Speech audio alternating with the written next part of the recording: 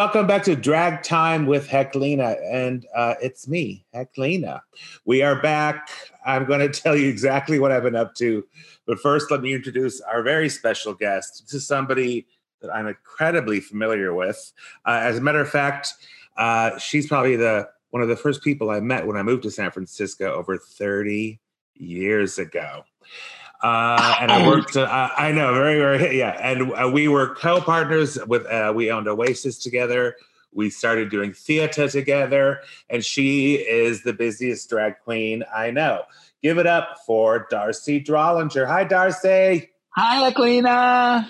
Oh, my God. So, right before we went to record, we were talking about the dreadful new sequel or whatever you want to call it to Sex and the City. So one thing people might not know is that Darcy and I started doing theater together at a bar that nobody remembers. Probably it was called Rebel, and we did Sex and the City, and we were already making fun of it back then. But what do you think of And Just Like That? Oh my God! Just tell me. I think it's killing the legacy of the show. I think so because too. As much as we were making fun of it, there was also a lot of love for it. It was sort of the first of its kind, and it, in a way, it spoke to what middle-aged women were talking about at the time, and it did feel edgy. And now it feels dreadful, and they're basically 53, 54, 55-year-olds, and they're acting like they're 80. Yeah. They've dumbed them down to this point where these sort of cool women, even though Carrie was such a narcissist, have these kind of cool, strong women have now just become, scared little Karens. Especially Miranda. I mean, what they've done to that character. I mean, I stopped watching when Miranda was at that stand-up show of that the trans character, and yes. Miranda was watching it like, wow, oh my God. Like it was so revelatory to her. And I was like, you gotta be, this is a woman who's lived in New York for like 30 years, and she goes to a mediocre stand-up show, and it's life-changing for her. Anyway, whatever. So, also they're all really rich. Carrie has 3 huge apartments. How?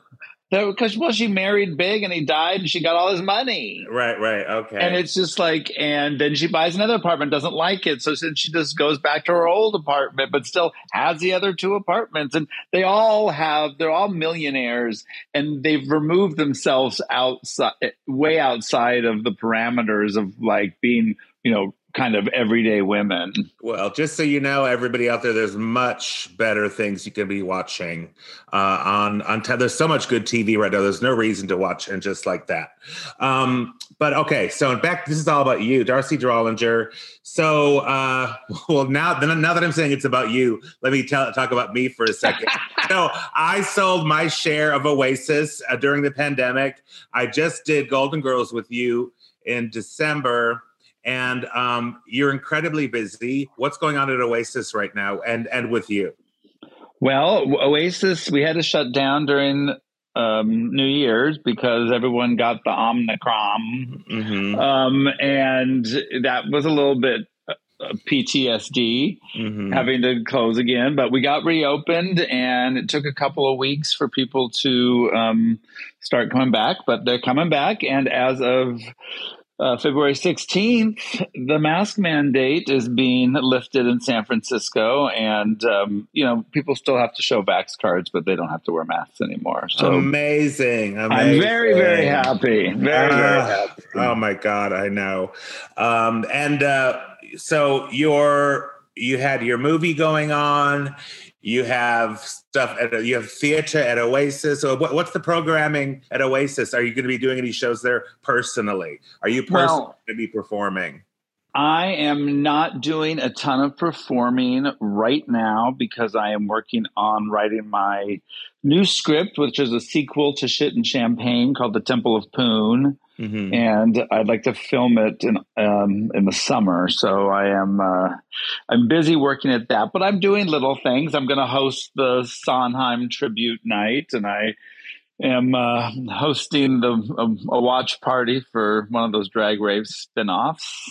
Ugh. UK versus the world, which is it's a little maddening to watch Right. those Yeah. things. And we've got some other fun stuff.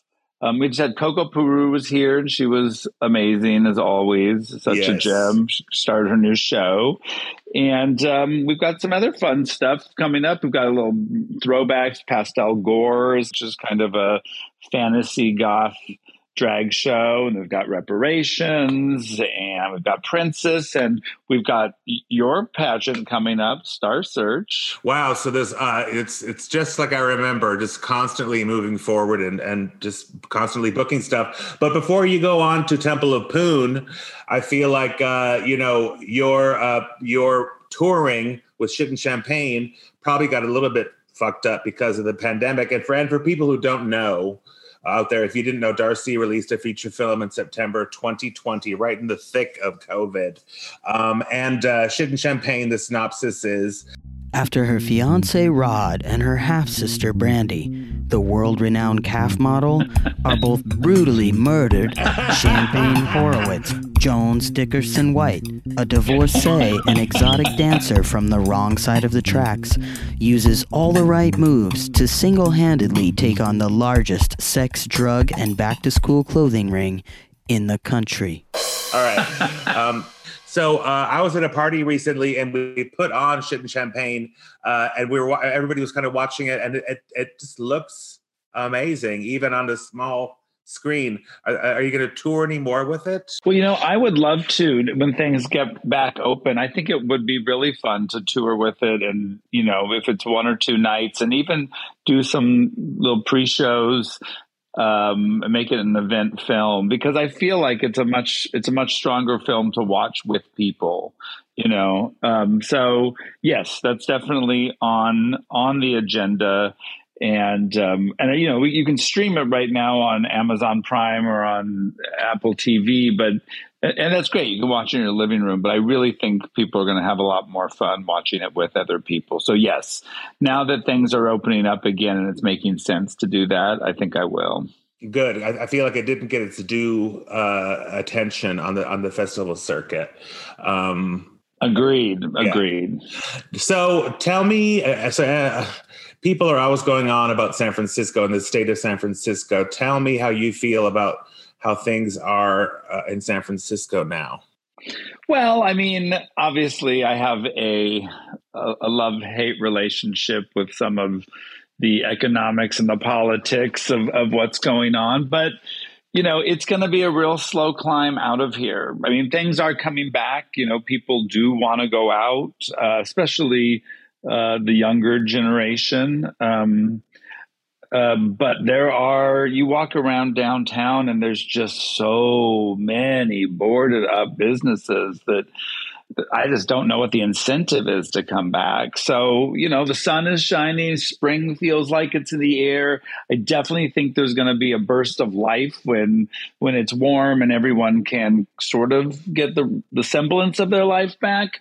But it's going to take a long time. And I mean, I'm so used to the rug getting pulled out from under us. I don't trust that this is going to be the last time wearing masks, but I'll take what I can get. Yeah, you're right. Like the PTSD is a real thing. It's super real. It's now that things are starting up again for me, I'm moving forward as if things are not going to be canceled. So I'm sure you're the same way. You just have to.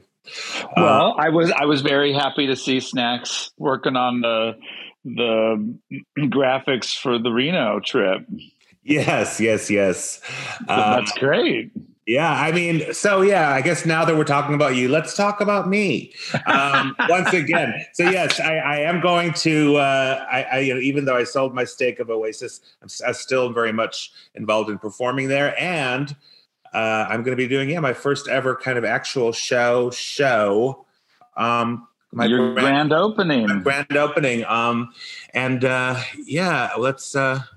Tell us about what we can expect in that show. This is the interview. This is a Darcy Drollinger interview.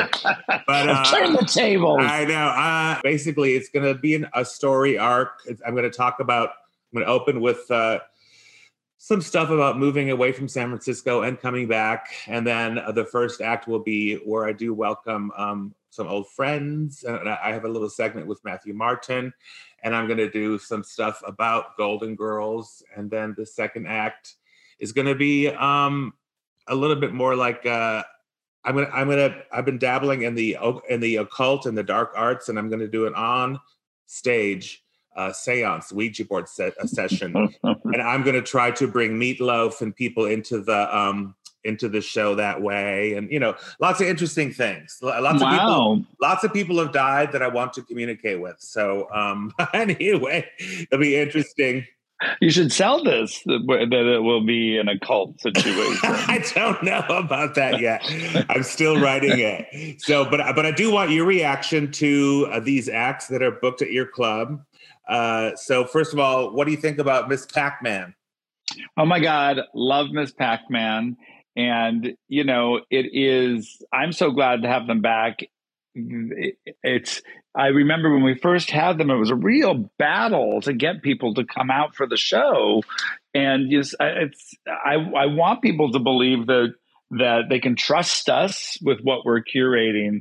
But this one is so unique. If people don't know it from RuPaul's Drag Race, sometimes they don't want to get behind that. It makes me crazy. It is. It's insane. And then what is Les Drags Hot? What's that about?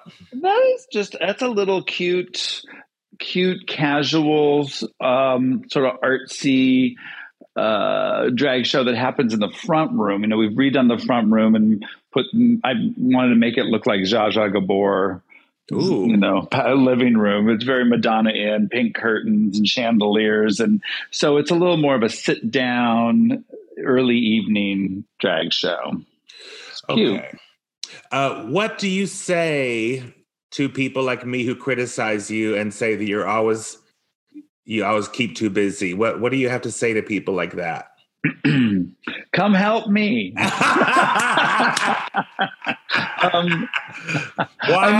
Why,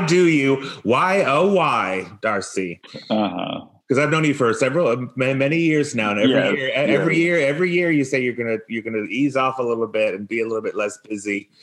Do you like it? Because I'm just going to say, I remember having this conversation with you when I decided to sell my stake in Oasis. I said, I hate being this busy. Life is too short. And you were like, yeah, life's too short. But then a week later, you were like, you know what? I think I'm going to buy Oasis from you guys. Yes. Everything sounds good on paper. Really. It is. I think that, a little bit, I'm learning to navigate through it, but I get too excited about something and I can't. It ended up not being able to not do it, right? Mm-hmm. So it is a problem. I mean, it is also how things get done. Sure. But I will say that I sacrifice having much of a life because of it. So now this year, I'll have you know that I was pretty much forced out of not doing any major shows until the end of the year by my employees, because they feel the same way as you do. Right. So, I'd be prepping a show right now, and we really needed to get the club back up on its feet. And if I'm going to try and make a movie too, and go on our Golden Girls tour and all the good stuff, that there's only so much. So I am trying. I swear Okay. I am. And I went on vacation. And for 6 days, I did not check my email. Oh, good for you. It was amazing. I can't remember. And my fabulous crew at Oasis, took care of everything. And I felt very lucky. And I'm like, okay, you know what? Look, this can happen. I could step away just a little bit and focus on something else or get, Trust issues. But speaking about your staff, they do say that, you can't find good help lately, but I noticed that you do have a bunch of loyal people running things or helping you run things behind the scenes. Yes. And they're mostly primarily women. So you have a staff. Snacks does a lot of stuff. Lisa Frankenstein does a lot of stuff.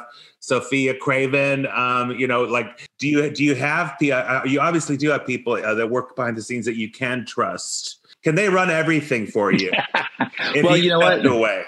So that's my ultimate goal. I think we're getting closer to that situation. Yes, I do employ a lot of women and femme presenting people. Yes. But looking around our staff meeting today, I feel like it's a pretty good balance. I've got equal men or male presenting folk as well. So I feel like it's a pretty 50-50, but I do find that I work really well a lot of times with women, and I don't know why that is, but I think it is part of the way women's minds problem solve. Yes. That I really connect with. And, I feel like I've got that little bit of a lady mind too, where I'm into problem solving. Yeah. Not to generalize, but they do seem to be more grace under pressure. I don't know, especially like sound people that I worked with at Oasis, the guys never could seem to hack it, and they always ran off in tears, But yeah, they're all great, and I feel like everyone, as we've had to sort of rebuild the business in some new ways as it's been, taken over by new people and how things have changed in the world. And so I think over time and some things, I didn't really know how to do because I didn't do them when we were all in business together. So we've had to figure out how to do stuff together. And I think now that people are starting to, I've got most of the roles filled and people are understanding them and we're putting protocols in place, I do think that I can be able to step away a little bit more. I still really care about it and I have specific things I want. And I know that my fantasy is being, the queen that's there every night greeting people and, shutting it down. And I just know I would be fried. That was what we discussed when we bought the place together. Do you remember? You were like, yeah, we're going to be in drag every night. We'll be hosting things, welcoming people into the. But then I found myself unclogging toilets and stuff like that. So yeah, it didn't end up being that way. Sure, and it's just a grind if you have to do all the other stuff. There's a lot of other stuff to do, but it is. I sometimes get really frustrated, and then I look around and think that here we all are putting on makeup and wigs and high heels and running around entertaining people. That's my office and that's my job, and that is pretty lucky. And it's also amazing that, because of course I have an intimate relationship with running Oasis, and it is amazing that you have still held on to this big nightclub with many moving parts. It's not just opening up a little hole in the wall bar, and there's many, many moving parts to it. And it is a real accomplishment in San Francisco now, because all we saw before this was gay bars closing down and gay clubs closing down. So it was really, really refreshing to see how much support you got from people during the pandemic, that telethon and all that stuff. Can you feel that love from San Francisco? Absolutely. It was an amazing process to go through that and really have the community show up and make a stand and say, we want this no matter what, and we're going to make the money happen to save it. Mm-hmm. And then, even now, the people that have come on as investors, they let their money ride through a really uncertain time, that they put in their money and then suddenly the pandemic hit.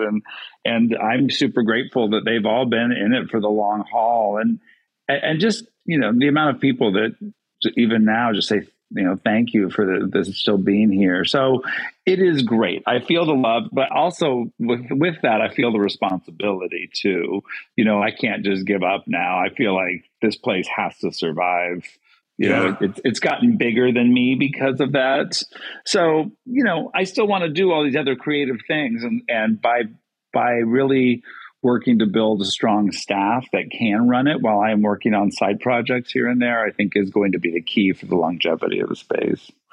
One other landmine of being in San Francisco as a very visible bar owner is that I remember there was constant danger of being called out or canceled or, held up. So, and it's usually always by people who don't do anything themselves, who want to criticize the stuff you're doing.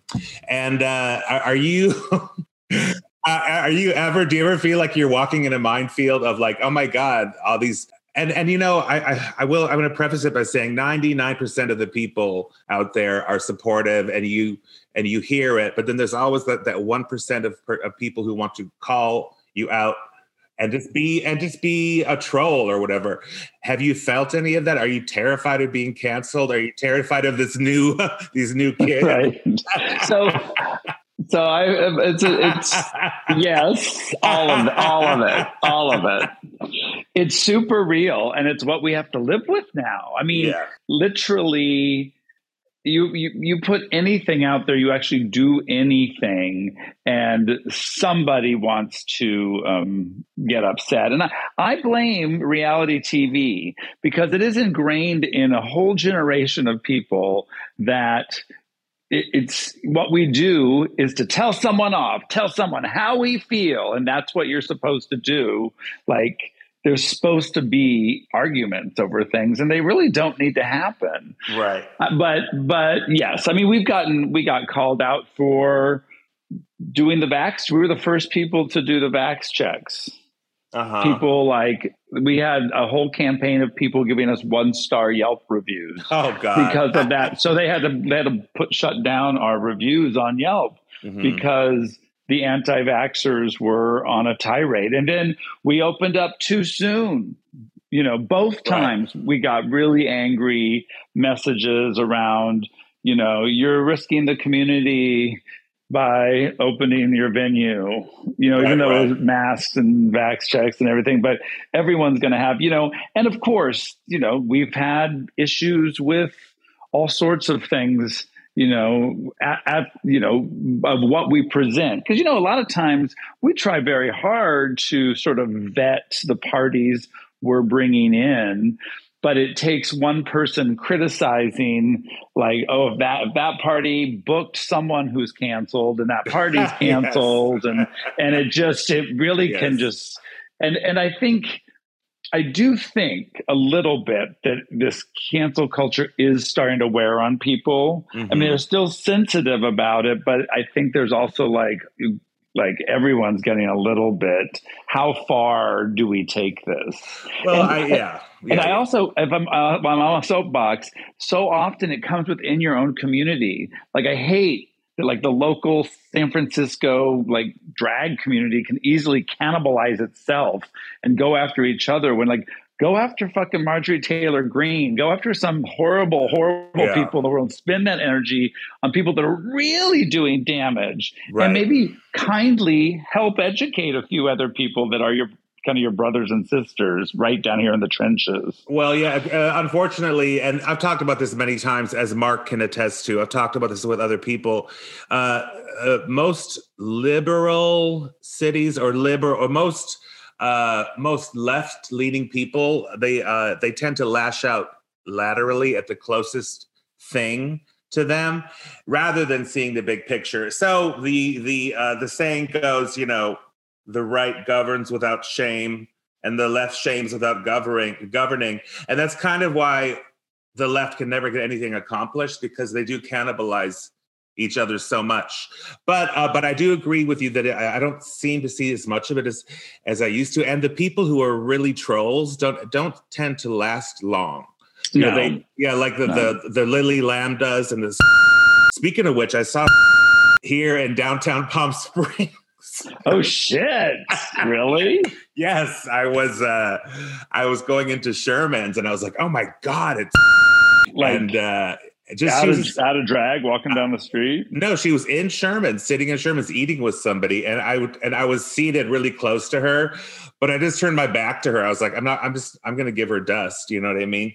But wow. But I mean, I've known people like that over the years. The ones who like to call every single thing out. And they just don't tend to really last. But it's the people who are doing things, who are creating things that really matter at the end of the day. So, I know sometimes it can wear you down because you do try to do the best things and you're never going to make everybody happy. So, but I was just in a place, I was in the South recently and none of that stuff exists there. Interesting. Where like the call out culture or anything else, it's kind of refreshing in a way, but I think we do need to call out real evil stuff. And I think you're right. People need to see the big picture and they quite often do not. We need to call out the real evil stuff. Like Lady Gaga. Oh, like Lady Gaga getting snubbed for the Oscars. Okay. No, not quite that. Maybe not quite that. Maybe Trump and maybe real evil stuff. No, there's so much horrible shit going on that like we should all be working really hard to stop, and we're not. We're playing with our digital toys and watching the Netflix series, and fighting with each other and not dealing with the actual hard stuff that's out there. Right. I mean, I think that accountability is important, like really not just sitting back and letting people have free for all, but really calling people out when, things aren't appropriate and things have changed and we just have to deal with that. But there's a difference between, calling people out in a positive way and reminding them and helping them change versus dragging them and canceling them and wanting to in their career over a misunderstanding or a misstep. There is something weird about that. Like you may have hurt somebody's feelings online. So in return, I'm going to destroy your life. It's just weird. It's weird. Like that they want to defend somebody's like feelings by assassinating somebody's character. Yeah. Something like that is happening. Something like that is happening right now. Like someone, said something who's running for a position and said they don't see color. And what that was a very acceptable term a few years ago, and a way to speak to that. And there's been a big backlash around that because people are now saying you should see color. Color should be, okay to see. And that's created quite a stir where even Juanita Moore had to write her whole newsletter about it. And, I think this person who said it, who's white, has apologized many times and working on, in quotes, do better. But those are the hard moments when that was something that was fine to say for him and a lot of other people not too long ago, but now has turned a corner. And sometimes you don't know when those things have changed. And to be able to have a discussion without canceling the person, even if it's a hard discussion, is much better than just being like, okay, you're dead to me. Yeah. And I mean, to be honest, nobody is actually canceled anymore. Like they always bounce back from it, unless you're Kevin Spacey or, unless you know what I mean? People do end up. Are you still there? No, I'm here. I'm imagining if I could how cheap Kevin Spacey would be if I could get him for this.